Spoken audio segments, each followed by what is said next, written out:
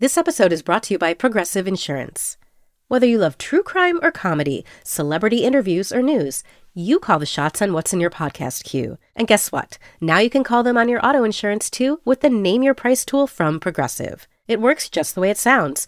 You tell Progressive how much you want to pay for car insurance, and they'll show you coverage options that fit your budget. Get your quote today at Progressive.com to join the over 28 million drivers who trust Progressive. Progressive Casualty Insurance Company and Affiliates. Price and coverage match limited by state law. Hello and welcome to Little Gold Men, the award season podcast from Vanity Fair. It's such an honor to present this next award. And here are the nominees. And the Oscar goes to... And the Oscar goes to... And I can't deny the fact that you like me. Right now. You like me. I'm the king of the world. There's a mistake. Moonlight, you guys won Best Picture.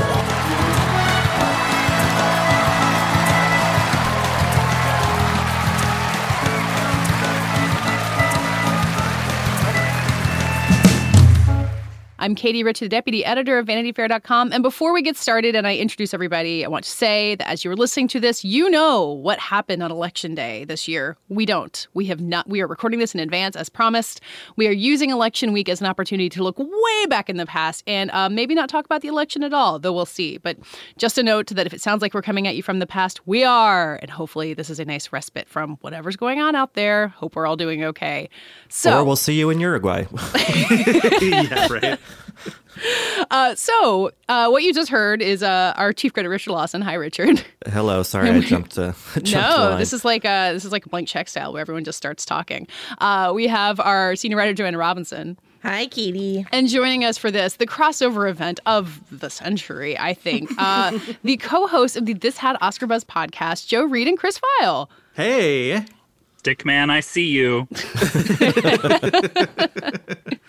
I am so excited to do this episode. We brought up the 2000 Oscars mostly just because it's been 20 years, but it's also a really interesting Oscar race. It's also an Oscar race I think we all have nostalgia for. We were all like roughly teenagers when this happened and kind of young to the Oscar excitement of it all and very invested in it in our own ways. So we're going to talk about the movies. We watched a bunch of them. We're going to talk about what Hollywood was, what the Oscars were at this point. And Joe and Chris, I might just kick it to you immediately because on your podcast, you guys talk about the movies that didn't make it to Oscar nominations, but you do a ton of context and like look back at what the scene was. And Chris, you were saying before we started recording that you guys have done 7 2000 movies that failed to make it to the Oscars. Yeah, it's one of our more popular years. Yeah. So what have you guys learned? Like set the scene for what Hollywood and the Oscars were doing in 2000 that got us here. Yeah, it's interesting because 2000... the Oscar year that we got was partially a function of the fact that all of the big hyped Oscar buzz stuff bombed that year. Like everything going into like September, October, November, December, like the traditional Oscar season was supposed to be movies like The Legend of Bagger Vance with Will Smith, which was directed by Robert Redford, huge pedigree there. Pay It Forward, which had Kevin Spacey coming off of his Oscar and Helen Hunt coming off of her Oscar and Haley Joel Osment following up The Sixth Sense. There was All the Pretty Horses, which was Billy Bob Thornton, Oscar winner, Matt Damon, who was sort of, screenplay winner and very much riding high at that point. And that was the big crossover movie for Penelope Cruz, or one of the big crossover movies for Penelope Cruz. And then you had movies like Men of Honor, which was this very like De Niro, Cuba Gooding Jr., again, recent Oscar winner, in this sort of great men, buzzy kind of a thing. And nothing did well. They were all like critical flops and big disappointments. And I think because of that, all of a sudden then you had the Oscar community, whatever studios with their campaigns and everything like that, had to reach to different areas. And that's why you get Gladiator, which is a movie that opened in May and is a blockbuster. You know what I mean? Like it got really good reviews, but it was essentially like it's a crowd pleaser. And then you got Aaron Brockovich, which opened back in March, and you have Crouching Tiger, Hidden Dragon, which is a foreign language film, which at the time, like still now, but like especially at the time, was an incredibly rare occurrence. And I don't think you get the Best Picture field that we get, which is sort of, reaching into different areas of the calendar and of what Hollywood would normally go for, if what was expected didn't totally bottom out. And I think that makes for a really exciting year. Well, you also have the rare occurrence, Joe, of Chocolat, which is a foreign language accent film. And so many of them, so many accents all in one place. And that, too, that is a function of Miramax having to go for like its third or fourth choice, essentially. And all of a sudden, everybody was just like, Chocolat, really? Because the whole bag on Chocolat was that it's slight. What is this? It's sort of just like this, cute little movie. But it was Miramax sort of triangulating that, like, well, our big stuff didn't work, so now we're going to come at it with something that we know we can do, which is sort of like pan-Euro fascination kind of a thing of just like, isn't this, cute and crowd-pleasing? But they got multiple nominations, multiple big nominations for it. And it's so funny, Joe, you sent us this Roger Ebert sort of roundup of like predictions, basically, or his wishes for this Oscar ceremony. And he had this line in there about sort of like the voters fell for like Miramax's Chocolat campaign and now they have like regrets. Basically, like, don't look for any of these Chocolat nominations to win because I think we're all sort of like, oh no, what happened? What did the Weinstein machine make us do here? Oh God, the first of so many of those. Like the Weinstein machine sneaking in a Best Picture nominee that you're all like, what the fuck? Why? No one's ever going to talk about this movie again. It just happens over and over again for the next like 15 years. Yeah, Miramax remorse is a real thing. We talk about it on our podcast a lot about how after Life is Beautiful and after Roberto Benigni sort of does the whole spectacle of him winning the Oscar, and then like almost immediately everybody was just like, oh, we did that. Like, let's. The second that he leapt up on his chair, everyone immediately regretted falling for the Miramax machine. Yeah, I mean, speaking of Weinstein campaigns for movies that never went anywhere, I thought, rewatching Chocolat, I thought it was interesting at the end, there was that title card that said, today we call them computers. I didn't really understand that. Today we call it chocolate. Yeah. Right. Yeah. But I mean, I will like defend the enjoyment of watching Chocolat. I had a really good time watching it. And I remember when it came out, I read the Joanne Harris book, which is better than the movie. But I've rewatched Chocolat a couple times. Like there are some movies that are in conversation this year that I have never looked at again, and I've rewatched Chocolat a couple times, and it's like a fun time at the movies. So not a Best Picture nominee necessarily, but it's a nice watch. It's a good watch of confection. It's managed to remain in the culture, I think, in part because it was such an odd choice for a Best Picture nominee. I have a weird memory of a Will and Grace episode where they keep talking about wanting to see Chocolat and just sort of enjoying the pronunciation of chocolat. Like that kind of thing was just like, it was sort of silly in a way that made it a little sticky. Even if you didn't necessarily see it, you knew what its whole vibe was. I think Joanne is totally right. Whereas a lot of these other movies I watched again and I was just like, did I ever see this movie before? Have I ever seen Pollock before? And I have, but I was just like, oh, this is what Pollock was. That's interesting. Talking about the nostalgia for this era, Chocolat just feels so much like a lot of those titles you mentioned, Joe, that didn't make the cut. Like, these are the movies that made me. Like, when I was growing up, this was a serious movie. And Chocolat is, like, light and fluffy, but you're like, it's got French accents in it. It's got Juliette Binoche. The title is French. Like, it feels like so of an era of this time of, like, what a serious movie was. And this coming a year after American Beauty being, like, really breaking the mold of Best Picture winners for that time. Like, it's kind of remarkable to look back and see it coming, like, after The English Patient and Braveheart and Titanic. And so, like, that formula was shifting at the time. Like, Lord of the Rings is coming right around the corner. But you see Chocolat and you're like, I know exactly when I am. I know exactly who was supposed to take this movie seriously. And it worked. The apex of Lasse Hallström's career was the back-to-back Best Picture nominees with The Cider House Rules and Chocolat. Can I give some self-indulgent personal context for this, which is that in 2000, I was in college and I was working in a movie theater. This is the only year of my like movie-going life that I was working in a movie theater. So I have like such fondness for the movies of the year 2000. Sure. And I saw so many of them over and over and over again in a way that I didn't ever again. this year of some of my all-time favorite movies of all time, like Almost Famous and Billy Elliot and stuff like that. And I want to thank you, Katie, for coming up with the idea for this podcast, because I had so much fun diving back into this movie. This is an incredible year, despite all the flops that Joe is talking about. Like the cream that rose to the surface here is really, really amazing. So yeah, for me, it was an exciting year because I had just turned 17, which meant I could go to R-rated movies without my parents. Nice. And so I remember like going to see Traffic with a friend from high school, like in a theater in downtown Boston, which was not a common occurrence for me. And just being so bowled over and being like, this is cinema. And, it was so exciting. And you watch the movie now and it's still interesting, but it's a little quainter than I remember. And I think a lot of these movies that felt so big are big in my heart, but like in my head, it's like, okay, I see the limits here.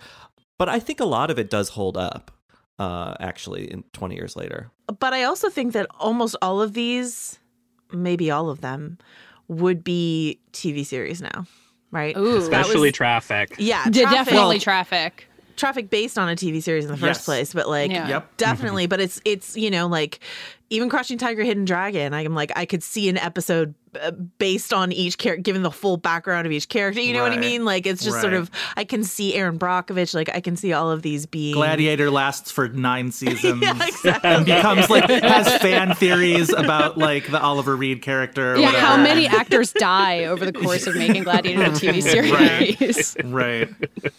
I wanted to talk about kind of the characters of who we're going into this year with. And I think you have to start with Steven Soderbergh. Like what he accomplished in this year, really, I can't think of anyone who has matched it. And Steven Soderbergh has this productivity level like off the charts compared to anyone who's working. So it's not like anyone can really live up to him. But like, can we just take a moment to like say the fact that he had 2 Best Picture nominees in one year is crazy, right? Like he did something major. 2 Best Picture nominees that, to our earlier point, I think stayed in the conversation. You're not even like, oh, it's the Traffic year and the year of the other one, whatever it was. No, Aaron Brockovich and Traffic are like... Aaron Brockovich has managed to age even better than Traffic. Like, Traffic was, at the time, the high shelf one, and Aaron Brockovich was the crowd pleaser, and I think that was the dynamic between them. But Aaron Brockovich, and possibly because it is on television as we speak and every day, and it's just always on TV, and it's the perfect TV movie because it gets better as it goes along. Like it starts off good, but like it gets great as it goes along, which makes it perfect for television. Which is a thing I think we appreciate more now than at the time, because at the time I think the conventional wisdom was that Aaron Brockovich was carried to its Best Picture nomination on the sheer popularity of Julia Roberts' performance and the absolute expectation that she would be winning. Yeah. Whereas now I think it's a even more appreciated movie than Traffic, and that wasn't true at the time.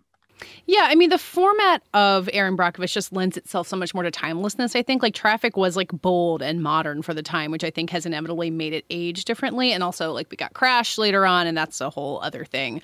I was surprised how well Traffic did. How dare you invoke Crash? So I floated this idea to Chris and Joe before while I was watching it last night, that, like, if Traffic had won Best Picture, which a lot of people thought it would, Crash would not have won Best Picture, because the whole format of, like, many different stories interlinking, it exploded so much over the 2000s. If Traffic had just won in the beginning, they wouldn't have felt like they needed to give it to Crash. Prove me wrong. I think the Soderbergh like modernity that he brought to both Traffic and Aaron Brockovich have had interesting results in ensuing years. Like, you know, does Sandra Bullock win for The Blind Side if Julia Roberts hadn't won for Aaron Brockovich? And, you know, and you think about, like, so Stephen Gaghan won the screenplay Oscar for Traffic, and then he made Syriana, so that gave George Clooney his Oscar. And then you can see that thread all the way to Doolittle. You know, of course, Stephen Gaghan.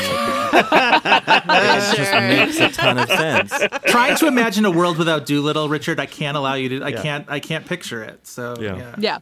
A true dystopia. Yeah. If Ang Lee had won for Brokeback Mountain, he might not have made Gemini Man, and then where would we be? Right.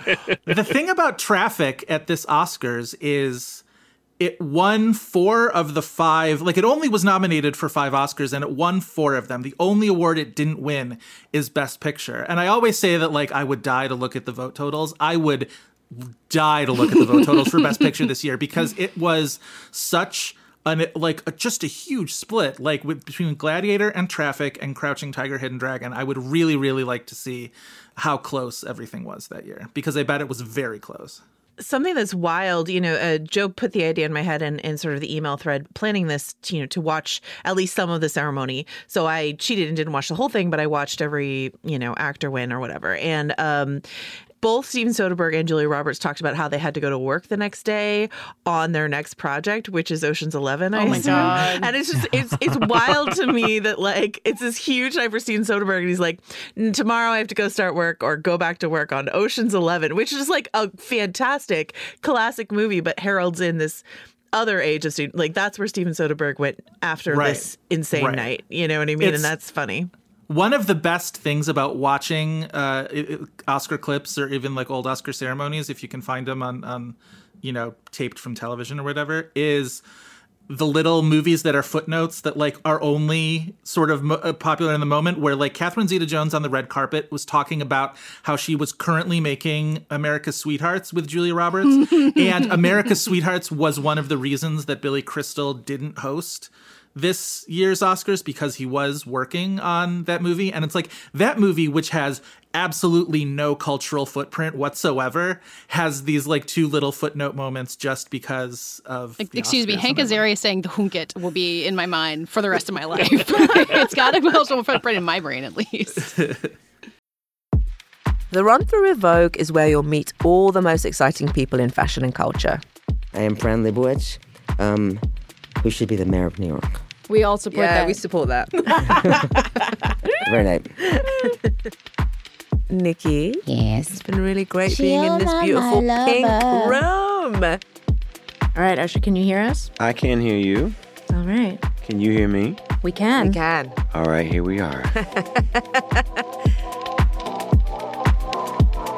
On the podcast, you'll learn how Vogue really works. Sometimes we'll come in for a second or even third run through until we are AWOC. Can you tell us what AWOC means? It means AWOK, Anna Wintour OK.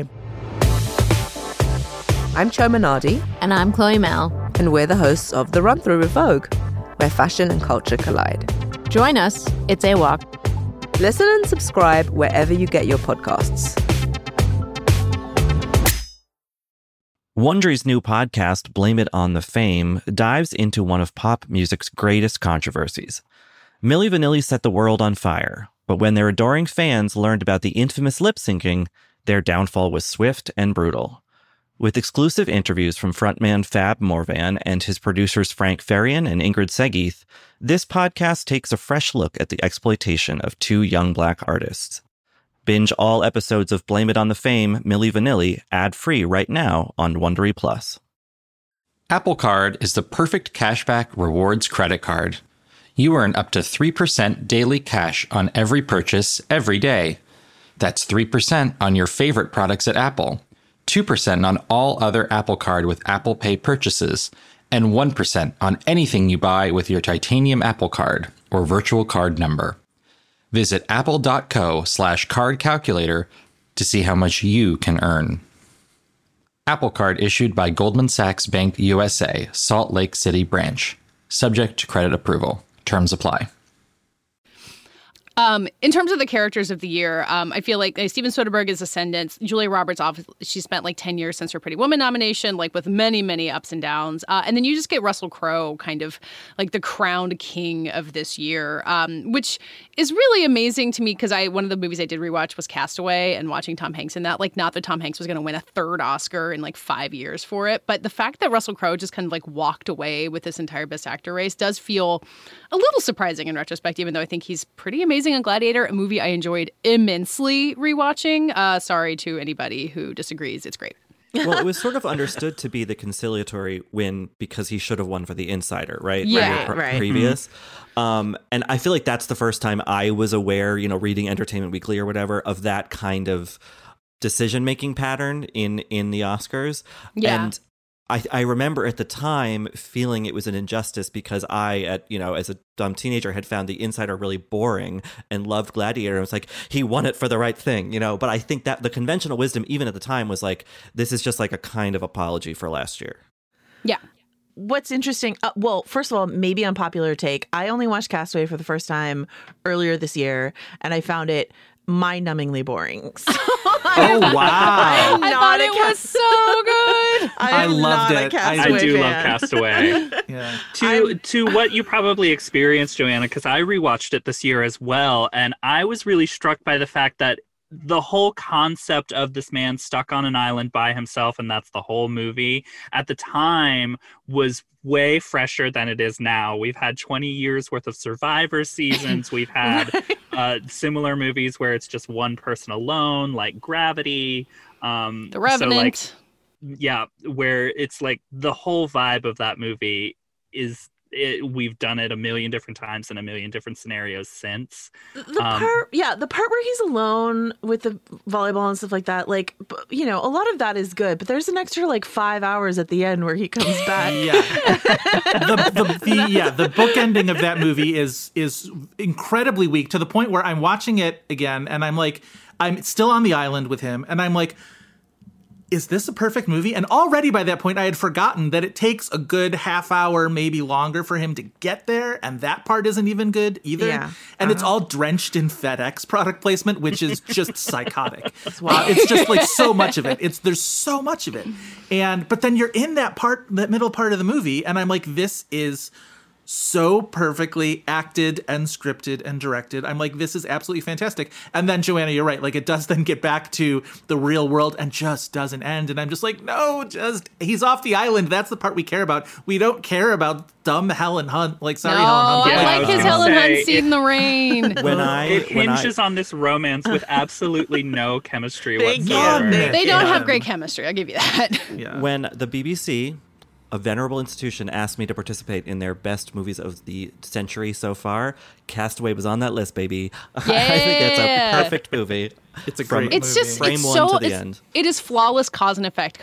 Like, it sets up a thing and then it brings back the thing, and then you get back at this moment and he learns this thing and you see it. I mean, this is like the Zemeckis thing where he's like gathering go back tools. To the VHS tape makes a difference by the end, and like all that sort of stuff. Yeah, satisfying. And like, I feel like I beat the Tom Hanks drum all the time because I'm still mad he didn't get nominated for Captain Phillips, and I'm still mad he didn't get nominated for Captain Phillips. Same here. But I mean, he's just so good in this movie. I don't want to disrespect Tom Hanks at all, but if you're talking about larger narratives, like, he had those 2 Oscars already in his pocket, which like Steve Martin, I recognize he was not Steve Martin makes reference to like in his monologue or whatever. So I think this idea of like, okay, we owe Russell Crowe one for The Insider. Tom Hanks already has 2 on his mantle. Like, we don't need to worry about him or whatever. And like, I'm glad Russell Crowe has an Oscar. Like, he had, you know, his run in like since then has been trickier. I thought he was great in The True History of the Kelly Gang, though, just to really throw in a deep cut. I mean, I don't know, like, if we want to talk about Gladiator, like, I feel like Gladiator is a sort of silly movie that had like a lot of famous script problems where they were like writing the script while they went into production. Oliver Reed died in the middle of it. Like, lots going on. But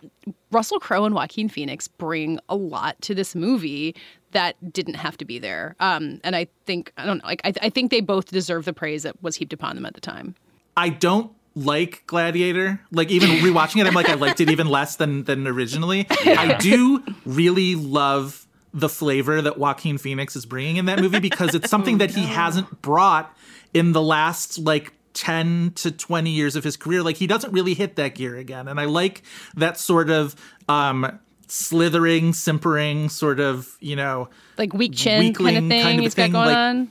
I like that. But I just wanted to bounce back to the Russell Crowe thing for like half a second, because like watching the ceremony again, it's such a complicated moment in his career in terms of as a celebrity, because he's about to hit his peak, best actor win, Gladiator, all that. He's wildly surly throughout the entire ceremony. Like, every time Steve Martin cracks a joke about him, he's just like glowering from his seat. I couldn't tell if it was a bit or not. If it's a bit, he really committed to it. Like, he definitely committed to it. He had also just broken up Meg Ryan's marriage to Dennis Quaid, which was like a big, huge thing when they're making Proof of Life. And the other thing that I totally forgot is there was news of a kidnapping plot against him, which we don't find out until 2005 was Al-Qaeda on like Osama bin Laden's orders, wanted to destabilize American culture by kidnapping one of its A-list entertainers. Who's a and menstrual. so he was flanked by undercover FBI agents at every precursor ceremony, the BAFTAs, the Golden Globes, the Oscars, all that year. Where is this podcast series? Like, where is this? Crazy. I mean, yes, I want to know so much more. Russell Crowe and Al Qaeda. Let's make it. No. When you sent that Ebert thing over and I was reading it, and then there was just like a tossed off mention to the kidnapping attempt of Russell Crowe, and I audibly went, "What?" Yes. But I think what you're forgetting, Joe, is that Hezbollah was a major financier of Chocolat. So, man, Oscar campaigning used to get so vicious. It's true, Richard. It's absolutely I didn't true. even think about how this is the last pre-9/11 Oscars. Like, I don't really know that that's in anything to like, because like American Beauty to me always feels like the quintessential pre-9/11 movie. Like, these movies don't feel quite as connected to it, but yeah, the world's about to change. Well, from what I saw, a very apolitical Oscars. Like, Steve Martin makes one White House joke and that's it. But I'm always interested, I'm always interested in who's sitting in the front row. So like Russell Crowe's right there pulling like stone faces every time Steve Martin makes a joke about him. Right next to him is Joaquin Phoenix, who's in full like disheveled boy Hollywood sort of like mode.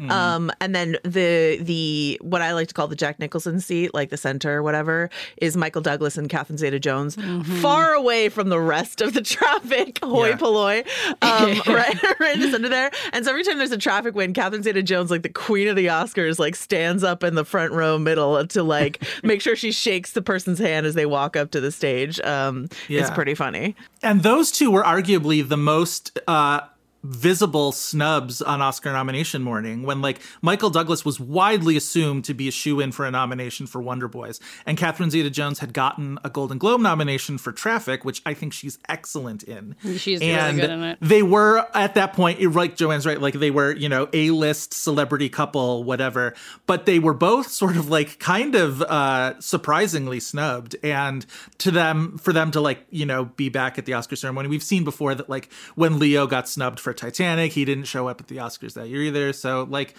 it's weird to say credit for them. Like, how brave of you to get all this attention on, Hollywood's biggest broadcast.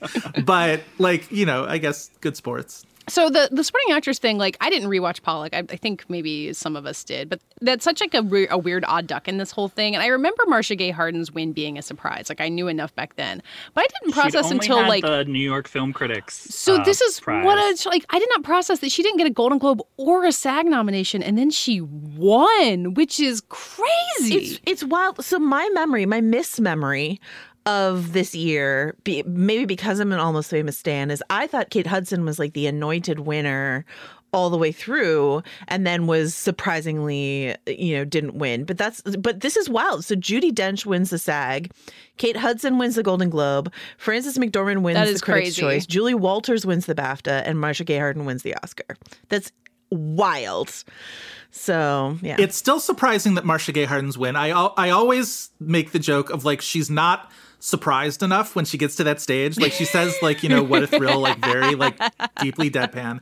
And I'm just like, no, this is the craziest shit that's ever happened. Like, you should be like Cuba Gooding Jr. there, like bouncing off the walls.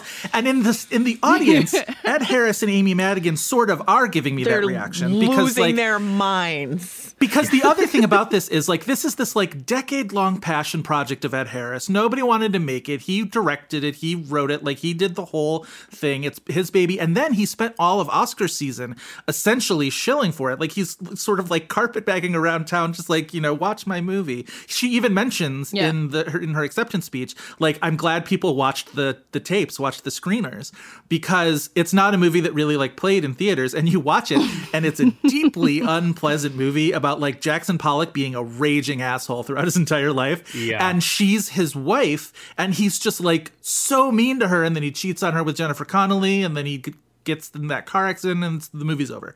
But you get the sense that it's one of those movies where people watched it and there's just like, boy, Lee Krasner put up with some shit. Let's just like give her an Oscar. Like, she's good in it, but it's one of those things where you can like the audience's sympathy for the character really carries over into Oscar voting. But it's like, it's absolutely like, I love those little Oscar moments where it's just like this little team of people who were sort of like, we're all we've got. Like, the studio is maybe not like Sony Pictures Classics isn't like, going all out for Pollock or whatever. But Like, that enthusiasm and excitement was very fun to watch. I like to think that Marcia Gay Harden won because the New York branch of the Academy was giving her a 7-year delayed award for Angels in America. Yes. Because she was like in this like revered play, and she didn't really. She'd been in Flubber with Robin Williams. Like, she was like not quite out of nowhere, but I also kind of like that she came in and, I love Kate Hudson and Almost Famous, but she took it from the nepotism case. You know, she was just like, no, I get that. I get this for my like weird performance in a movie 5 people saw. And I think that's like a fun kind of surprise, and really was the biggest one of the acting categories, right? Because everyone else was kind of a fait accompli. I mean, I guess maybe Del Toro was sort of. I think people expected him to win, but it is hard when you watch Traffic. He's great in it, but it's hard to pick one performance out of Traffic. You know I would pick him in a heartbeat. I feel like he's the there's a million great performances in Traffic, but he has like such a full arc. The movie ends on him. Like, him being a supporting actor is almost like kind of silly. Well, he won lead for SAG that year. That was. I was going to say, if there was any hesitancy of him winning, it's because SAG kind of complicated it a little Interesting. And you wouldn't nominate Topher Grace for articulating the problems of urban crime? All right.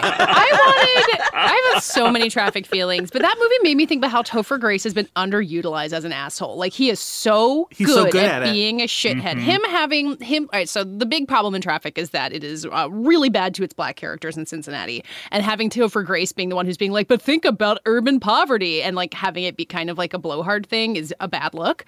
But Topher Grace is really good at being this shitty prep school kid. We should use him better. When he does the Now You See thing after she freebases for the first time, like, that's a really interesting bit of acting on his part. And he's like, it's like he's so clearly excited to be there, like off That 70s Show kind of thing, and like doing something interesting. His scene with Michael Douglas, you can see it on his face, is just like, I'm acting with Michael Douglas. That's what like all of In Good Company felt like, or whatever. I thought Erica Christensen is really, really good in this movie also. She is. I mean, I don't know if you guys don't like her high acting, but like... Miguel Ferrer is great in it. Like, it's the cast is phenomenal. Yeah. It went to SAG Ensemble, right, Chris? I'm it had not to have. mistaken. Yes. I think so. I'm looking at it now. Yeah. It did. Oh, you just have to look at, because SAG has all like the weird rules of who can qualify as being part of the ensemble. It's just interesting. Like, Topher Grace was part of it. I'm trying to like look down and figure out who didn't make the cut, because it's always somebody. Benjamin Bratt did, though, for being in one scene. Oh, for his one scene. Benjamin Bratt, but not Viola Davis. No, How Salma come Hayek. Chief Willoughby? No, Salma Hayek. She's great in like a 2-minute long scene. Yeah. Salma Hayek is the queen of many things, but she's absolutely the queen of showing up in a movie you did not think she was going to be in. Like, I remember I was watching earlier in the pandemic, a friend and I were watching on Netflix party, Kate and Leopold, because we wanted to watch something unserious and fun. And she totally just shows up as a meter maid in Kate and Leopold, and I'm just like, it's Viola! And you're just so happy. So speaking of like SAG, who won the SAG, who won the Golden Globe, Joe or Chris, do you have any sense of 20 years ago what the kind of horse racy kind of aspects of this were? How much did the SAGs, which were relatively new at that point, like come to bear on things? Like, do you have any sense of like how the campaign season was different than it is now? SAG specifically is a little weird. Like we mentioned, you have Benicio del Toro and Lead. Judi Dench wins for Chocolat, which could have partly happened because she didn't win there for Shakespeare in Love.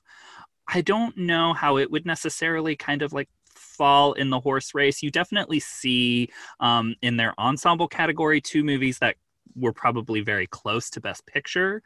So like this could have complicated like how people were predicting the Best Picture race to go. They also picked Billy Elliot and Almost Famous over Aaron Brockovich and Crouching Tiger. Which were 2 movies that I think came very close to getting Oscar nominated, because those ones got like both Billy Elliot and Almost Famous got Globe, SAG, BAFTA, and Producers Guild. Like, and those are the big major precursors. And so I think the fact that neither one of them got in there, and I think Almost Famous also got DGA. Like, I think Cameron Crowe was a Directors Guild nominee as well. So I think this era of SAG, to Richard's question, it was a little bit of like the canary in a coal mine award show, where like if something is going hinky in a category, the SAGs will tip you off to it, even if they don't necessarily predict it. I think that's what Judi Dench beating Kate Hudson at SAG that year was just like, everybody thinks Kate Hudson's like waltzing to this, because after the Golden Globes they did. And then Judi Dench wins that, and it's just like, something's going on here. I remember when Crash won the Ensemble award at SAG that year, and I remember that was the first big indicator that just like, does Crash have a chance to upset in this? And I think now we look at SAG as being like very determinative and very predictive. And I think this was a little bit of like, in its evolution, it's sort of this middle stage where it gives you an indication of where the actors branch of the Academy is going, but not necessarily like Judi Dench, Albert Finney both won at SAG, and they didn't obviously win Oscars. So that's fascinating to me, honestly. And like, what's interesting in that Ebert roundup that you sent over, Joe, is that Ebert says something about like the Golden Globes cementing a narrative, and I just don't think. It's interesting to think about like what cemented what, or who was even the number of people who were even paying attention to that kind of thing versus now, where we, break down in minute detail every single move and inflection of the race. But I want to talk a little bit about like strategy and maybe category fraud as it pertains to Benicio del Toro, but mostly as it pertains to Ellen Burstyn. I'm wondering if Ellen Burstyn had run in supporting, if she would have won that year. That seems very possible, because that was a performance that everybody really respected in a very like difficult to watch movie. Like, that was sort of the notorious thing about Requiem for a Dream, was that even the people who liked it were just like, this is miserable to sit through. Like, it's just like, but everybody, loved her and respected her. And I think if you did have somebody with that veteran reputation in that field that was so obviously wide open enough that Marcia Gay Harden could pull off an upset, like that, I think that's. And there were critics groups that recognized Burstyn as supporting. I believe New York, she was like the runner-up in supporting, if I remember correctly. That's right. I was surprised to see her in lead, honestly, when I was going through the list. And I was like, not that, but Requiem, sort of like Traffic, I think you could just make the argument either way if you wanted to. So it's a fantastic best actress category. One of my favorites of all time. One that Joe and I talk about, like, toss a coin on a day and we might have a different winner. Yeah, I love all of the, like, even like Binoche carries that movie too. Like, she's just so, wonderful, and she's Juliette Binoche. But like, I watched. She is really good in that movie, which is not off. It's not. There's not a ton there, and she brings a lot to it. Yeah, I rewatched You Can Count on Me very late last night. I was probably too late last night, but it's one of my favorite movies of all time. And Laura Linney is so fantastic, and it kills me. Like, I think Julia Roberts fully deserves her win. Like, that is a movie star performance, and that is A+. But like, it really bums me out that Laura Linney couldn't win for You Can Count on Me, and that Mark Ruffalo wasn't nominated anywhere. Like, he's just like completely absent from that narrative, even though if we knew Mark Ruffalo was a thing at that moment, there's no way he misses. Like, if he's not, unknown at that time. Yeah, because he hadn't been in like anything before, right? Nothing. We just did an episode on 54. He shows up looking absolutely insane at the door as one of Ryan Phillippe's friends in 54. That's the only thing I've ever seen. Canadian tuxedo, my friend. The thing about Ruffalo not getting nominated is, who do you knock out? I mean, you need the essential work of Jeffrey Rush and Quills, a movie everyone talks about to this day. Like, that Quills nomination stands out to me as like, oh right, that's like the most glaring one of like. That's the Searchlight movie that year. Yeah, it's Quills won National Board of Review Best Picture, which is wild. It's so crazy. Yikes. Yeah, Quills and Before Night Falls are these weird, like, I've seen Quills at some point. I've never seen Before Night Falls, but they do feel like these like two little tiny oddballs in this like Best Actor category. I mean, I guess Pollock also is, but we talked about how it got in there. It's such Barnum a weird was combo. Like the Critics' Choice of that year too. Didn't win Critics' Choice, but like got the critical support for that movie. And that was his first nomination to presumed, like, whenever he would be coming over to American movies, that he would be an eventual nominee, just because he'd already had like the global stature at that point. Yeah, I haven't seen that movie in some time, and he's great in it. I'm not a fan of Julian Schnabel's movies. They're tough sits, man. I recall at the time that like Bardem was a really big fave of the other actors. Like you would always hear other actors talk about like, what movies did you really love this year? And so many of them I remember being like, loved Javier Bardem and Before Night Falls. I think he's great. So like there's always those like handful of people too in Oscar season where the actors really sort of like rally around them. And I think you definitely see that in the way his career sort of progressed in the next, 7 years from this to ultimately winning for No Country. Yeah. It is creepy to watch the 2001 ceremony where like you've got Jeffrey Rush is there, Kevin Spacey's there giving out a big award. You're just like the parade of like men where you're like, and everyone's like hugging and kissing them, and you're like, it's kind of uncomfortable to watch. And then Dino De Laurentiis gets the honorary award, and you're like, well, finally some class makes it to the Oscar stage. Yikes! Yeah. Que bruta. Isn't that always the Meryl Streep story about Dino De Laurentiis? What is this thing you've brought to me? Yeah. Oh, boy. That's what he said about Meryl Streep auditioning for King Kong. Oh, jeez. Wow. Who had and the it's funny to last think laugh of that there? at that moment, like Hannibal had just reached theaters at that point, which was the big Dino De Laurentiis sort of took The Silence of the Lambs back from Jonathan Demme and Jodie Foster. You wonder if Hannibal is Ridley Scott's Norbit.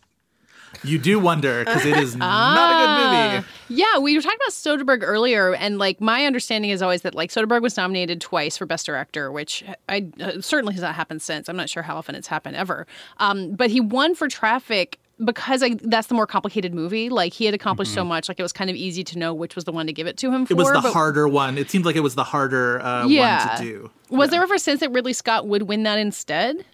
I mean, Soderbergh was such a big story that I doubt it. I mean, it's kind of sad because it's actually the only year that Ridley Scott's movie, through all of his Oscar history, was nominated for picture and director. There's always a snub in one direction or the other. That's fascinating. And he looks very pissed. I mean, I don't know how to like read his He seems like kind of a face. cranky guy. He looked really pissed, even when Gladiator wins at the end of the night. For an hour for this we podcast, did in a padded room. I also had a really uncomfortable hour with Ridley Scott. My uncomfortable hour with Ridley feels like a memoir I want to read.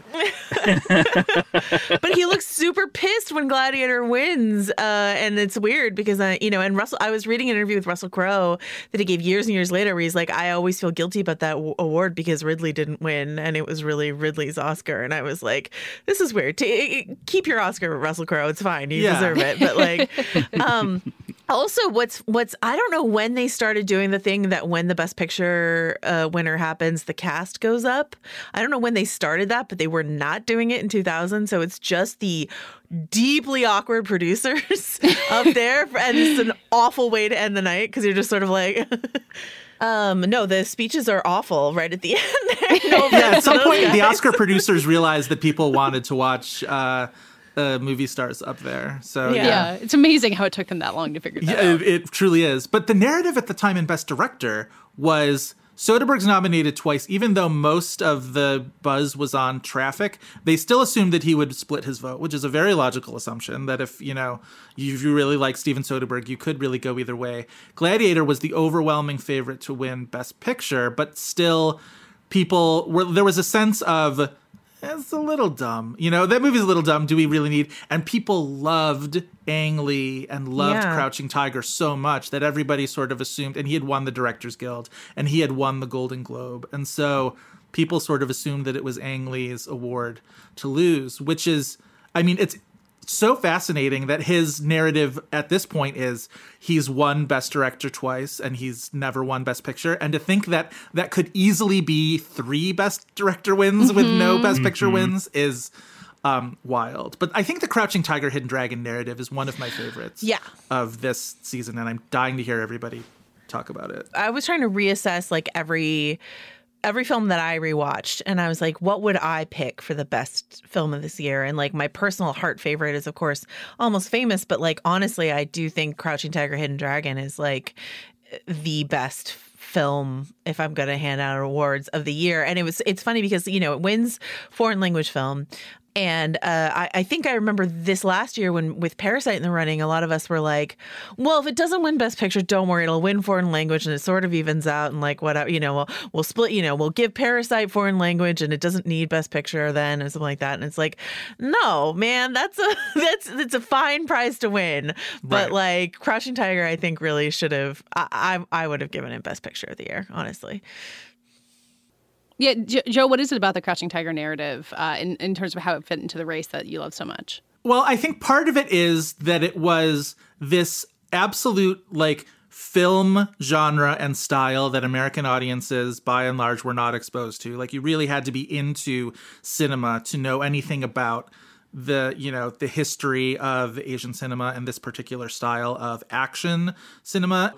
And I mean, the downside of that coin is, American audiences, American culture sort of revealing itself for being insular. But it's always fascinating to me when American audiences are exposed to something new like this and they go freaking bug nuts for it. Like people really flipped out. I remember, I don't know why I have this like little tidbit stuck in my head of like a Saturday Night Live weekend update moment. Finesse Mitchell. Where they were just like enthusing about Crouching Tiger, Hidden Dragon. And they did it kind of like multiple weeks, but just sort of like mentioning it. And I was just like, oh, it really did kind of take, American culture by storm. And the fact that it's totally worthy of it. Like it's an absolutely beautifully made and super exciting and like funnier than you remember it. Like you watch it and that scene where Zhang Ziyi like cleans house on that entire whatever like tea house full of people is filmed so comedically and so much fun to watch. And Ang Lee's so likable. Like this is the other thing. It's just like I loved that almost happened. And I think Joanne is right to mention the Parasite thing because I think it shows where we've now come as far as like we're more in touch with global cinema. That like Parasite was still the outsider film last year for sure. Like it was still coming from a different culture and whatever. But I think whatever little nominal resistance there was to giving Crouching Tiger, Hidden Dragon Best Picture as a foreign language film back then, it's encouraging to see that wasn't there this past year. Mm-hmm. Sorry to shout Finesse Mitchell down the mic at you, but like, Joanna, you do that every week. You really need to stop. So Finesse Mitchell, for those of you who don't know, is like really briefly a player on SNL, and he did a Weekend Update bit where he played like he was talking about like black women at the movies, whatever, which is I cannot speak to the politics of that, but I will tell you that last night when I was watching Crouching Tiger, Hidden Dragon, I texted a friend of mine who was like an SNL obsessive. I was like, what do you think when I say Finesse Mitchell? And he said Crouching Tiger, Hidden Dragon. And I was like, yes.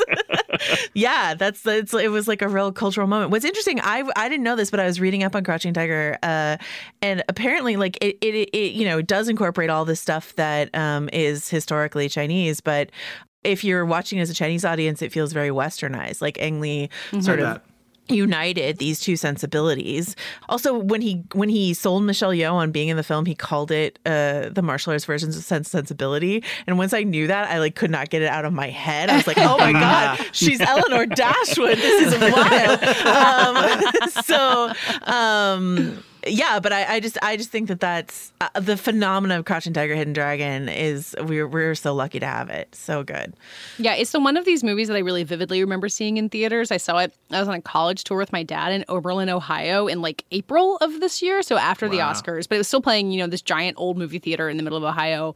And we went and saw it. Like my dad, I don't know how many Chinese language movies he's ever seen. And we just loved it. Like it's one of those movies that you can kind of sit anybody down with and be like, no, just like give it 10 minutes with the subtitles. I promise you won't think about it again. And it works so well. It's a good entry point for reading subtitles at all. Can we shift gears just because to Almost Famous for a second? Because I know we talked about Kate Hudson kind of winning, but Cameron Crowe did win. Mm-hmm. And he had, I believe, already wrapped on Vanilla Sky. So is it unfair of me to kind of think that winning that Oscar kind of ruined his career? Because like he kept chasing that kind of grandeur in his writing and really stumbling at pretty much every single time since. I will say this as someone who has the word uncool tattooed on them, so it's definitely like super objective. You know how some people have like one story in them, and it's not. I was just about to say. Yeah, it's not that Cameron Crowe has one story in him. It's just because, you know, like I like Jerry Maguire, I like, you know, Say Anything, I like Fast Times, like all the sort of stuff that he worked on. But this was just like the heart's blood of his story, and he did it perfectly, I think. And like it's all out there, and then it's just sort of like, where do you go from there? Like you can't even recapture that same lightning in a bottle when you try to make roadies for Showtime. And I say that with all love and respect to Cameron Crowe, but I just don't know where you go. No respect to roadies then. I don't know where you go after like you've done your own life story so brilliantly. I don't know, what would you say about that, Joe? Well, I was going to say, I definitely take Richard's point that like Cameron Crowe's career after Almost Famous is a fascinating sort of downward trajectory there. But I think also I almost take the back end of that, which is thank God the Oscars gave him an award then, because it was so rare that people never going to happen exactly again after right that. Moment. So sometimes we see the Oscars miss their moment with certain actors, writers, directors, whatever. And I'm thankful that he did get that, even though, again, like Almost Famous and You Can Count on Me are probably my 1-2 that year. So it's like, it's a bummer to me that Lonergan doesn't win for that screenplay award, which he sort of swept the Critics Awards for that one. But Lonergan would make, you know, good movies again. And this was the moment. Did he win for Manchester? Yes. I think he did, yes. Okay, so Kenneth Lonergan has his Oscar. Recent history is a muddle in my brain, and 20 years old history is pristine as you please. But like this was the moment to give Cameron Crowe an Oscar, and I'm very, very glad. I like Joanna, am utterly gaga for Almost Famous. Like it just it lives in my soul. It was the second I saw it, I was like, oh, this is my favorite movie I've ever seen, and it's really up there, and I love it. I do love that he won for it. Was there ever a strong push for Philip Seymour Hoffman in Almost Famous? Not strong enough, which is weird. Like, right. Yeah. So good. It was really just came down to those two actresses nominated in supporting actress all season, which to me, Almost Famous, like beyond even the Cameron Crowe narrative of it, I think in the 2000 narrative, Almost Famous has one of the more fascinating campaigns to me. Like it was an early arrival. It had like that kind of anointed, expected like Oscar buzz attached to it. And then when it was not a financial success, very much not fell a out of the season success. For a while, and it kind of hung on Cameron Crowe's screenplay and the two actresses, to the point where it's like he was a strong contender to win the screenplay Oscar, but like he lost the Writers Guild for it as well, and it felt like kind of an afterthought to like. I remember that during the ceremony when he won, it felt like kind of sweet because Almost Famous was actually down and out for a while because of its box office performance. And like speaking to dominoes, like I don't know that Cameron Crowe wins for that. If it weren't for Jerry Maguire, right? Like it's just sort of like a overflow of the Jerry Maguire goodwill or whatever. But speaking, Almost Famous, same with Joe, my favorite movie. And like I said, I was working in a movie theater at the time. I've watched the closing credits waiting to clean a movie theater of Almost Famous hundreds of times. That's like me with Menopause the Musical when I worked at that theater. I mean, the Almost Famous thing is the financial thing is so interesting because for me and my friends, like that movie was it. That was like the fall movie. We were so, I mean, I love that movie and we were so excited. And it's weird, like 20 years later, to be like, oh, it kind of bombed. And to think that they spent the equivalent, today's equivalent, $90 million. I mean, it was $60 million then, to make a movie about a journalist and a musician. Like that's crazy. Well, it's also interesting because it was originally going to be DreamWorks' big Oscar play, and DreamWorks still won, but they won for Gladiator, which like won off of like being a big summer movie. Wow. Yeah, and the other thing was like it's this financial failure that was set to star Brad Pitt and just didn't happen, and it seemed like it didn't happen for at least in part creative reasons that like Cameron Crowe wanted something else. And it's interesting that like Almost Famous could have been this sort of like starry, buzzy kind of a thing, and like definitely probably would have made more money if it was Brad Pitt. The casting story of that movie is very fascinating because it was originally Brad Pitt and then Sarah Polley in the Kate Hudson role, which I can't picture it in my head. And like, Kate Hudson was supposed to be in the Zoe Deschanel role. Yep. It's so weird because Brad Pitt is so much older than Patrick Fugit. So it's just like it's a totally I was going to say I can't see him in the Frances McDormand role at all. But, you know. He is an actor. He can do it. No, it's there's a really good, I don't know if you guys listen to the podcast series about Almost Famous. Origins, the Origins podcast, where they interviewed everyone for the big anniversary that they had last year. And I would just want to shout out Kate Hudson, who was like so loyal to this project that she turned down like so many other big things that she was offered because she's like, no, I still want to do Almost Famous. No, I still want to do Almost Famous. And this was still when she was just like in the sister role. And then she gets like bumped up to Penny Lane, and she's just like turning down things left and right and staying on the line for Cameron Crowe. And anyway, and then she still didn't get her Oscar. So she's another one sort of similar. Like, I think Kate Hudson never again reaches the Oscar stage after this. There's her career has been really interesting. Like, that's a whole other podcast about which I would absolutely do, tracking Kate Hudson's. Oh my God, we did a Kate Hudson movie marathon in month 8 of this year's Oscar race, and we ran out of things to talk about. Right. But like, this was her moment, and Oscar missed it. And I do feel like, for as much as like Marcia Gay Harden's a great actress, Frances McDormand is a great actress, probably gives the best performance in Almost Famous, but like Kate Hudson, there's a star power thing. Like, I'm very much a believer in things like, you know, like movie star performances. And she just, corny as it is to say, like lights up that screen every time she's on. And she's so essential to that movie succeeding on its own terms, because that movie, there's a lot of magic to that movie. There's a lot of nostalgic sort of luminous stuff about the way it feels about her character.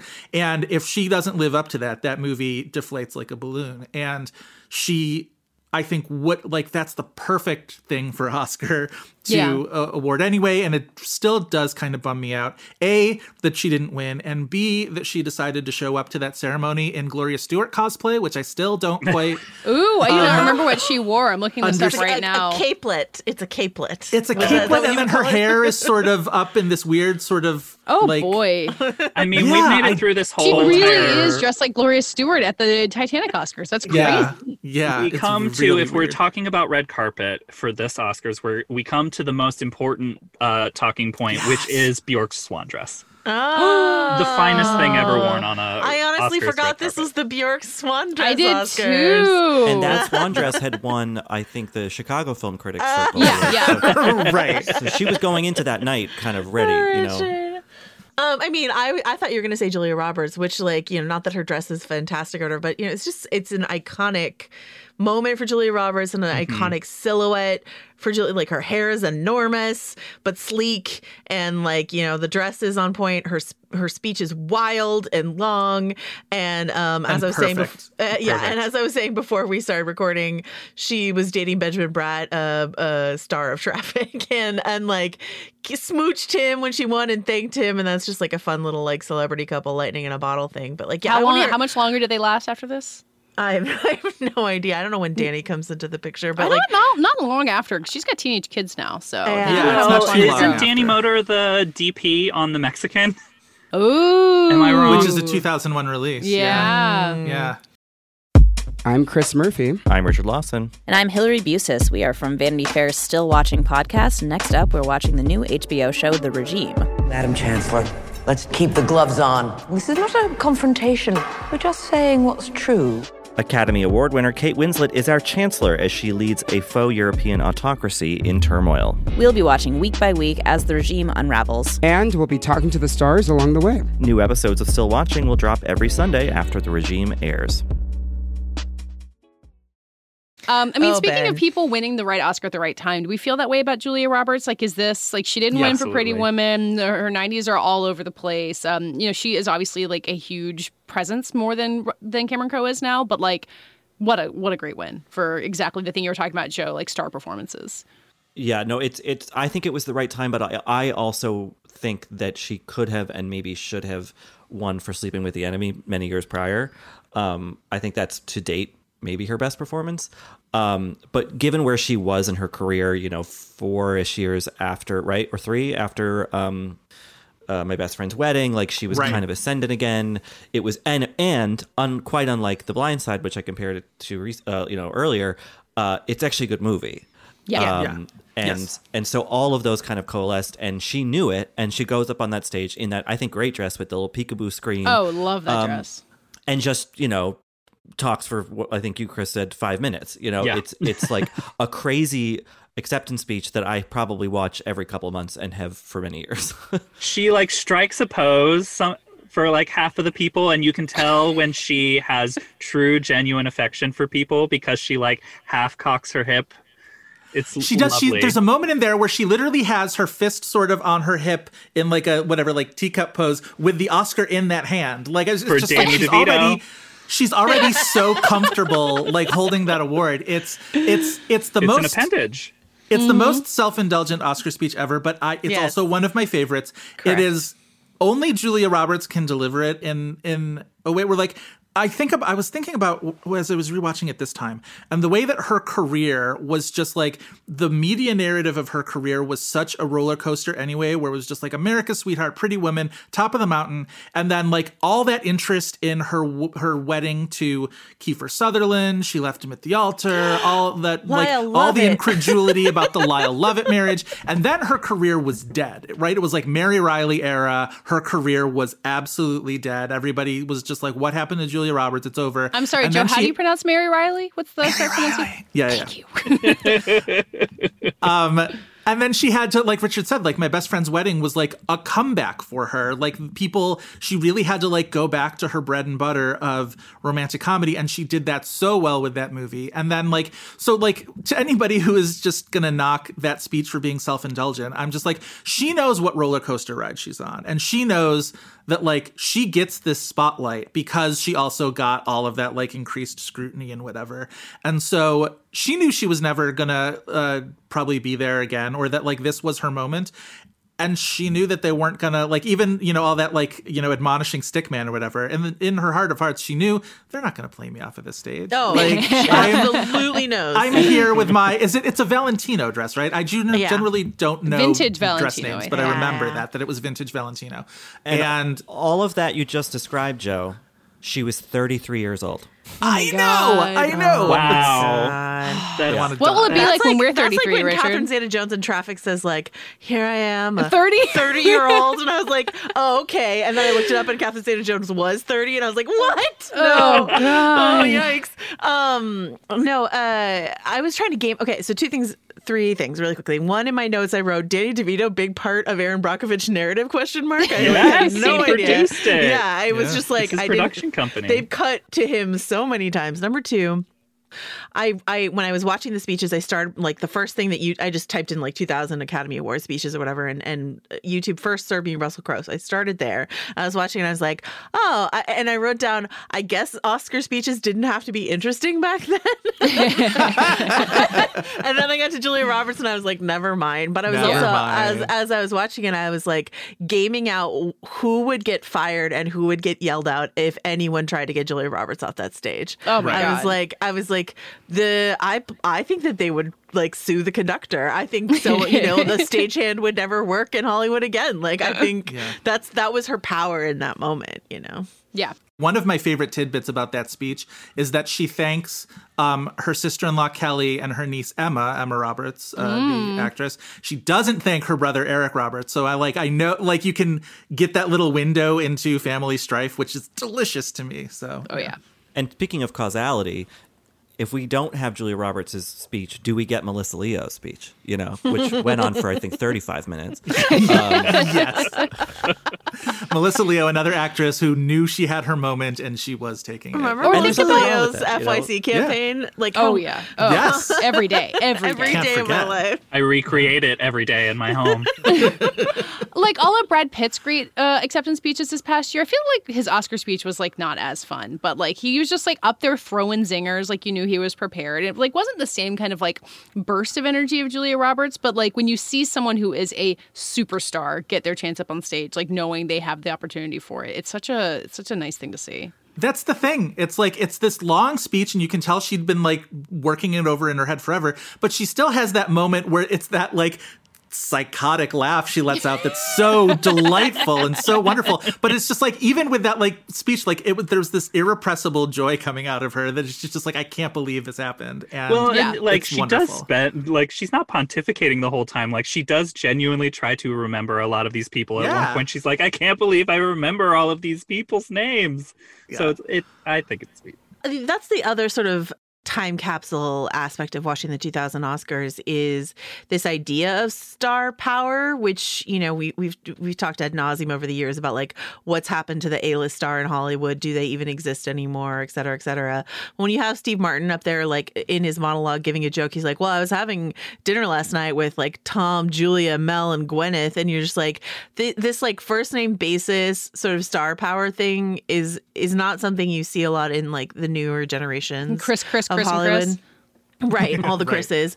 Or like or even like something like Crouching Tiger, Hidden Dragon, I feel like made like Zhang Ziyi and Michelle Yeoh and Chow Yun-fat and all these people like household names in a way that, you know, wouldn't happen now. Yeah. Just because we like big films that are not like superhero films or whatever don't turn people into stars anymore, I think. I thought about it with Russell Crowe too. Like Gladiator is a huge, big studio movie with, as you said, a lot of problems, but like that is a star performance. That movie hinges on performance and him like picking up the dirt before he steps into the arena and like glaring through the helmet at Joaquin Phoenix. Like it is so much of a person in the middle of that, which is what makes it succeed. And movies aren't structured that way anymore. Although, like The Martian that Ridley Scott made in 2015 is. So maybe he's just the one who does it. But if you look at like exactly what you're talking about, Katie, with Russell Crowe's like that kind of particular kind of male actor, leading man magnetism, I think the swing from American Beauty to that makes a lot of sense, because maybe there was within the, you know, the Academy, which is, you know, back then was more homogenous, but like still there was probably some people who wanted more of the, you know, cutting edge stuff, and other people who wanted to, you know, retreat to the classical Hollywood stuff. And so that's kind of what they did. So that pendulum swing, I think in context, it's like, yeah, of course it went that way. Yeah. We've talked about this a lot on our podcast too, and it's interesting that this year is coming off of the period in the 90s where the Oscars really did embrace a lot of smaller movies. Joe, we specifically talk about it a lot in 1996, that happening where it's like all of the Oscar movies are rewarding small independents. So like you do see this pendulum swing kind of coming into focus in 2000, where it's like, the small movie is Chocolat and Traffic, which don't really Billy Elliot. Billy Elliot, yeah. I watched that one again to prepare for this, and I had seen it before. Billy Elliot? Yeah, but I was like really young when I saw it. Like I saw it like probably like that year. And I'm really surprised that didn't actually get a Best Picture nomination, because it's so incredibly likable. It's just so like good. It's just, I mean, the Julie Walters nomination makes complete sense. Like she's so, you just love her in that movie. But like Jamie Bell Joe, rules. have you how often, or if ever, have you watched Jamie Bell's BAFTA acceptance speech that year? Oh, never. I got to go watch that right after this. Please inject that sunshine into your veins. It's the sweetest thing I've ever seen. Billy Elliot was one of my favorite movies of all time. And my friend just texted me the other day because she was like, remember when we went to go see Rocket Man and then we went home and we watched Billy Elliot? I was like, it was a perfect day. What a great double feature. Day. I love that movie. I'm so glad we worked Rocket Man into this episode too. Yeah, me too. Check it out. I wanted to throw out a quick like thought experiment. This is a thing that Chris and I do on our podcast every once in a while, is if there was a top 10 Best Picture this year in 2000, what other ones do we think would have made it? Because I obviously, like, Almost Famous, Billy Elliot seemed like the two like no-brainer slam dunks. Daldry gets the Best Director nomination, whatever. But I'm curious what we all think might have been the other ones to sneak in there. Like, if we want to fill like the indie slot, like You Can Count on Me, probably, right? Like the idea of like the small, and I think because like, it's such a strong movie. Acting and screenplay contender, What about Pollock with its like, you know, he was working super hard for it. Yeah, that's like the winter's bone of that year. Yeah, Requiem for a Dream, I think might have gotten in there. I also think I also think it's wild that Oh Brother, Where Art Thou was so muted in this Oscar conversation when that was a top film of that year for me. And like that soundtrack was like the biggest album of the year. I think it won the Grammy. Like it was a pop culture phenomenon. It's nuts to me that they didn't. I was like, why did Oh Brother not do an original song? They all would have easily won if they had had an original song for that. Because film. the Coes are just like, fuck it, I don't care. The wild one I would probably float as maybe like a 9th or 10th place Best Picture nominee. Go with me, guys. Would probably be Quills, to be honest. Just like the certain level of costume drama about it, but it's also a Fox Searchlight movie. I've always been incredibly savvy with their campaigns, all the way back to the Full Monty. But also like that National Board of Review win, like it's for like Oscar obsessives, it's lingered as this stat that's like the anomaly. But I do wonder if it could have been like the 10th or 9th place, because I feel like 6th and 7th probably being the obvious Billy Elliot Almost Famous one. I feel like this would have something more chance than like a Pollock, which is, or a Wonder Boys. Wonder Boys I actually think probably would be a nominee, even though it didn't get that Michael Douglas nomination, just because it stuck around and showed up in places like Golden Globe. I do love that. Chris, you rewatched Wonder Boys, right? I did. I hated it. You hated it. I rewatched it. I loved it at movie. the time. Why would I dislike it now, Chris? Well, I just don't think it's aged very well. And it could just be that it didn't sit poorly with me. Like the opening stretches of the movie have a lot of transphobic jokes in it. But also it didn't hit me on that like kind of sweet but smart level that it did at the time, or that like lingered in my brain. Of everything I rewatched, it's the one that surprised me that my mind had changed. Interesting. But I do think that things have changed, Chris. Bob Dylan sings about it. Wow. I can't believe, by the way, the Stones on Bob Dylan to be like, I'll appear at the Oscars live via satellite from Australia for my performance. I'm just like, Russell Crowe made it. Why couldn't you make it, Bob? Right. Susanna Hoffs is there singing next to Randy Newman. Like, she's not too good for this. They did a whole like staged routine for the Crouching Tiger song. They sure did. Choreographed by, I will say, Debbie Allen, because I will bring up Oscar Debbie hero, Allen. Debbie Allen. Yeah. Absolutely. It's funny to me that Wonder Boys, Bob Dylan's song, Things Have Changed, is a song about, I don't really care about this. And based on his performance and his expression when he won, he still didn't care about this. Although I think he had the Oscar like on stage with him when he toured for like years after that. So wow, that's funny. He wanted to show it off. If I were to swap two awards, I already mentioned that I would give Best Picture to Crouching Tiger, but I would give Best Score to Gladiator. I would swap those two. Gladiator, you can have score. It's such an influential score. I was watching Gladiator again. I was like, oh, wow, every score for the next 20 years sounds like this. The Thomas Newman score on Aaron Brockovich is pretty funny, too, because I was like, this is such a Thomas Newman score. Also, go back and listen to the Pollock score. Like, again, like this movie that doesn't have too much of a footprint. But like, it doesn't sound, it doesn't sound like what you would think it would sound like when I say the Pollock score. It's so sort of like bright and like upbeat, and it sounds like, I was talking to somebody about it this morning, it sounds like an early Pixar score. It's very strange. And you will absolutely recognize it from other things, whether it's movie trailers or whatever. Like, it's a piece of music that shows up in other things. It blew my mind. That's how I felt about the Rachel Portman score for Chocolat. I was like, oh, this is like in the air. It's just everywhere. Yeah. It's really good. Speaking of Chocolat and Pirates of the Caribbean, it is the Johnny Depp of Chocolat is really interesting. The original pirate of Johnny Depp. That's Captain Jack Sparrow is right there, first of all. And secondly, like, I was watching and I was like, man, this used to really work on me. It doesn't work anymore, but it used to really work. It's really weird to, like, because he's good in it. Like, he's not doing a lot, but he's like charming. His Irish accent is fine. I'm not an accent expert. But he's just like, oh, he played people for a while there. Like, he wasn't always just like a cartoon character. Yeah. It's funny to remember. Wild thing about Chocolat is Lena Olin got a BAFTA nomination for that movie. She's good. She absolutely did. She is good. I love her. I think she's always good, but it's funny. And not Carrie-Anne Moss? That's weird.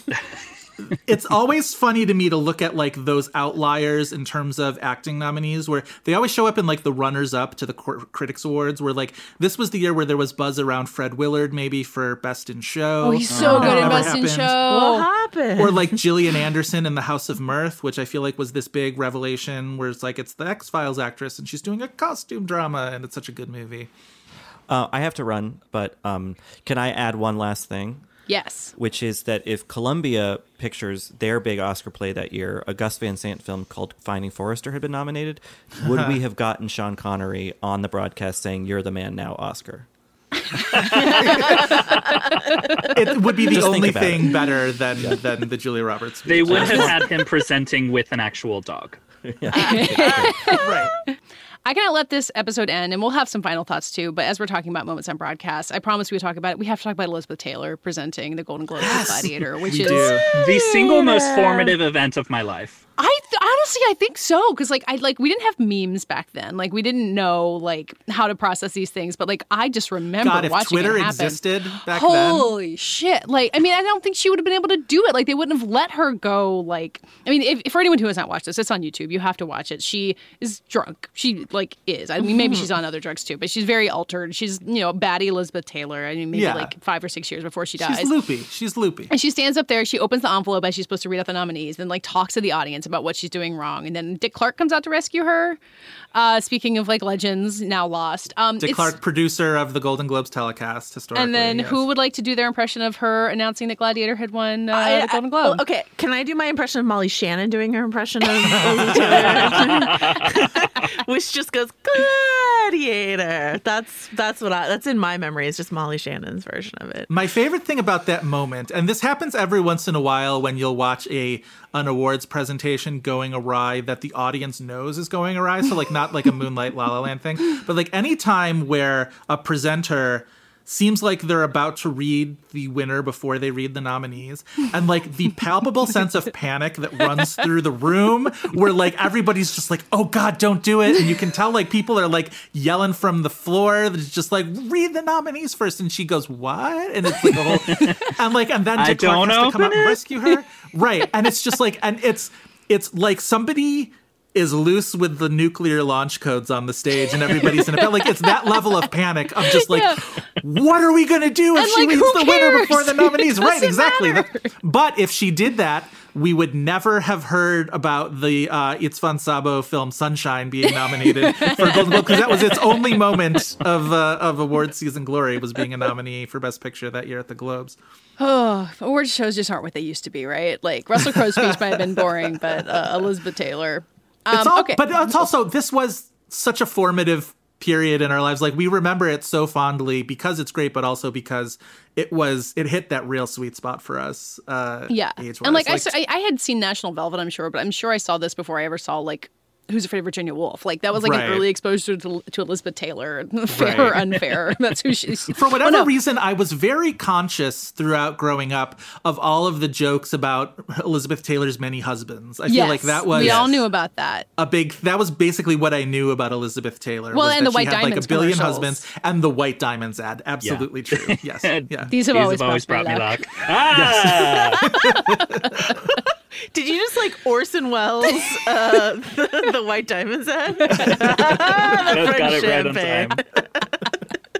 I'm really sorry for anyone listening to this who wasn't born in the 80s. Who's just me I don't understand what any of this is.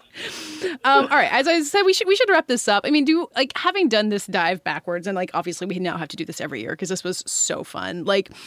We've talked a lot about comparisons to now. Is there anything that we learned about what the Oscars were then or what they are now from doing this look back, or things that we wish we could return to from this era? Well, for me, really quickly, I will just say that it's fascinating to look, because I found the race kind of impenetrable in terms of I couldn't figure out what all the machinations were because there wasn't a record of it. So basically, I really wish Little Gold Men existed in 2000 so I could hear about all the backroom deals that wound up getting Gladiator to win the Oscar or something like that. Because apparently, I didn't know this about Gladiator's narrative, but apparently a bunch of people think that Gladiator winning is one of the most shameful decisions that the Oscars have ever made, and how dare it win over Traffic or Crouching Tiger, and that it is tainted, so much so that Scott Scott Tobias had to write like a defensive in honor of the anniversary of Gladiator article for The Guardian that I read this morning. Like, I was just like, I didn't know that it was considered like a shiesty win or whatever. And if so, I would really like the story behind how it got there. So, I mean, my thing, like, I don't think Gladiator is a very good movie either, but like the very next year, A Beautiful Mind won, which is so much worse. It's so much worse of a movie. So like, I always, I mean, you take Oscar wins with a grain of salt, at least I do, where it's just like, you're going to get good ones and bad ones. If the Oscars agreed with me all the time, it'd be boring. I wouldn't, I wouldn't feel the same way about it. And the thing that I was sort of struck by watching, I tried to watch as much of it as I could this morning before we got on, and I woke up too late and it didn't happen. But I read there was an EW sort of wrap up of it, a Ken Tucker wrap up of it after, and there was just all the usual like whining and moaning about how it's long. Like this one was, in terms of runtime, it was one of the more on time Oscar ceremonies. It didn't, that's why the stick man was so aggressive. But there was still a lot of just like, oh, it's it's dull, it's whatever, all these awards that nobody cares about, and all of this, there were, and again, this is a ceremony with 3 honorary Oscar presentations. You don't get those anymore. Like, we don't get honorary Oscars. Those have been put to a separate ceremony. And it's fascinating to me where it's just like, it's been 20 years and they're just not going to satisfy everybody. They never are. We're getting the same kinds of like complaints and whatever, and what can be done to fix the Oscar ceremony and yada, yada, yada. And it's just like, it's going to be like complaints about the Oscar ceremony are always just going to be with us. And it's going to take one form or another. And I think if you look at that, like this EW write-up about that is like a mixed to negative review of it. And now we look at it 20 years later, we don't remember, whatever the occasional lulls in momentum. We remember Julia Roberts, and we remember, Gladiator, and we remember The Crouching Tiger wins and this kind of thing. And it's a document. Like, it sounds really cheesy to say, but it's like, it's a cultural document, and it exists to sort of put in a landmark in where we were at the moment. And that's why I will always ride for the Oscars, for that reason. One thing I did also want to say as a tidbit, and this doesn't have anything to do with legacy, this Oscar ceremony featured the world premiere of the Britney Spears Pepsi ad where Bob Dole shows up at the end with his dog and makes the weird like quasi-boner joke. And I thought that was sort of fascinating too, that like you would think that kind of an ad would have been a Super Bowl ad or whatever, and it was the Oscars. Yeah, Bob Dole still alive. I think about this every now and then. Bob Dole's still alive. He's 97 years old. Yeah. Talking about what's changed is well, first of all, okay, in that Julia Roberts speech, she says something like, I already have a TV. So I assume that there was a bit sort of like the jet ski thing with Kimmel or whatever, where it's like, if you go short, you get a TV. I think they said that at the brunch, whatever, the nominees luncheon, because they always admonish all the nominees to keep your speeches short and whatever. And I think that was a thing where they were just like, shortest speech gets a television or something. Yeah, and so Julia Roberts was like, I have a TV, so I'm going long, and I was like, okay. But also Steve Martin in his opening monologue was talking about how many people were watching the ceremony, and he says I think he said 80 million. I looked it up, and according to Wikipedia, it was 72 million.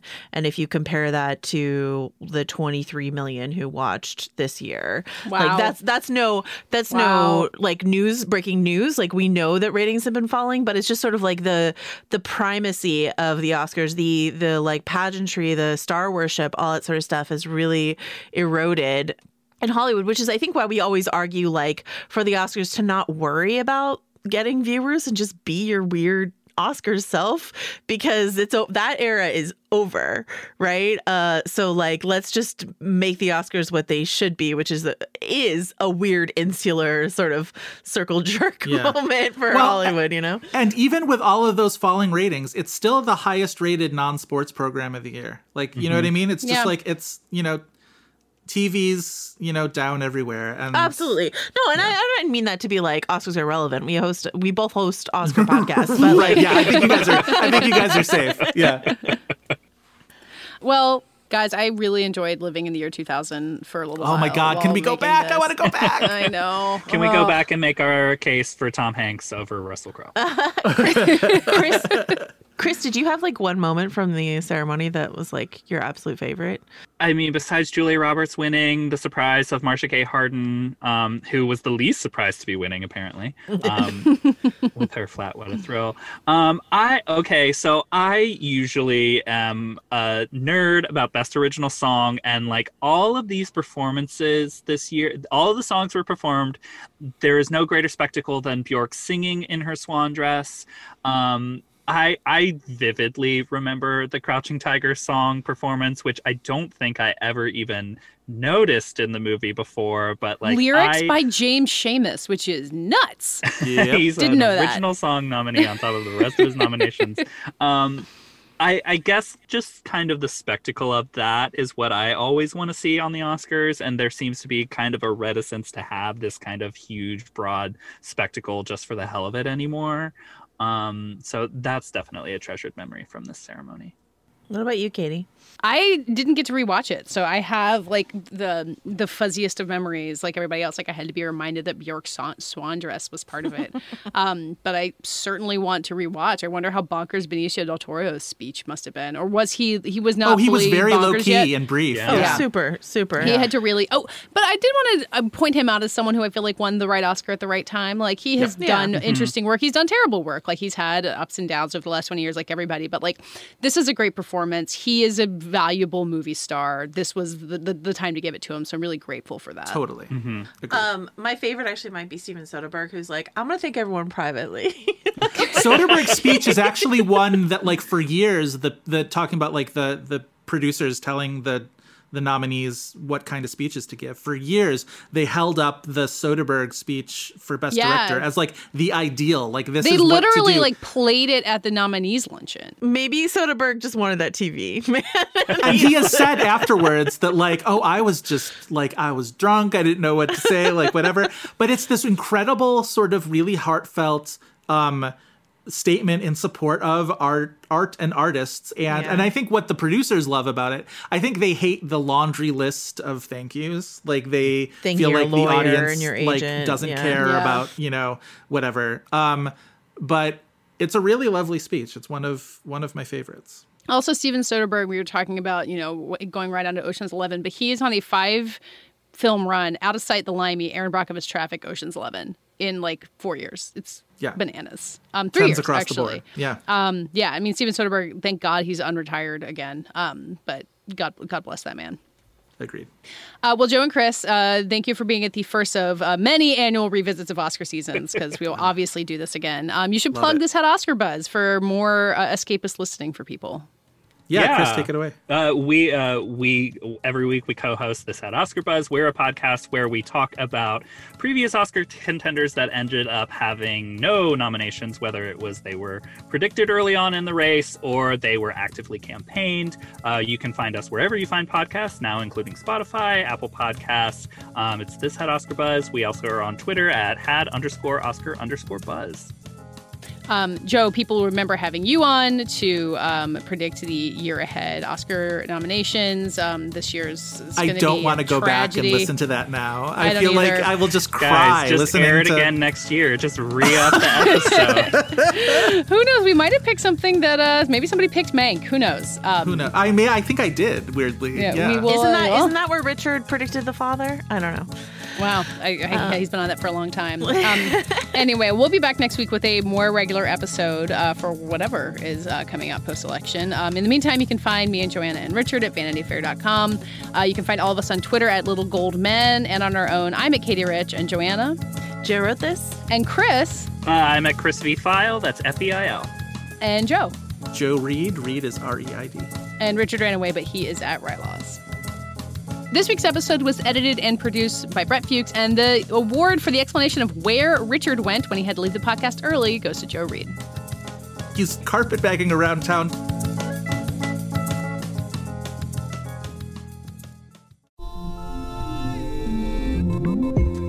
You come to the New Yorker Radio Hour for conversations that go deeper with people you really want to hear from, whether it's Bruce Springsteen or Questlove or Olivia Rodrigo.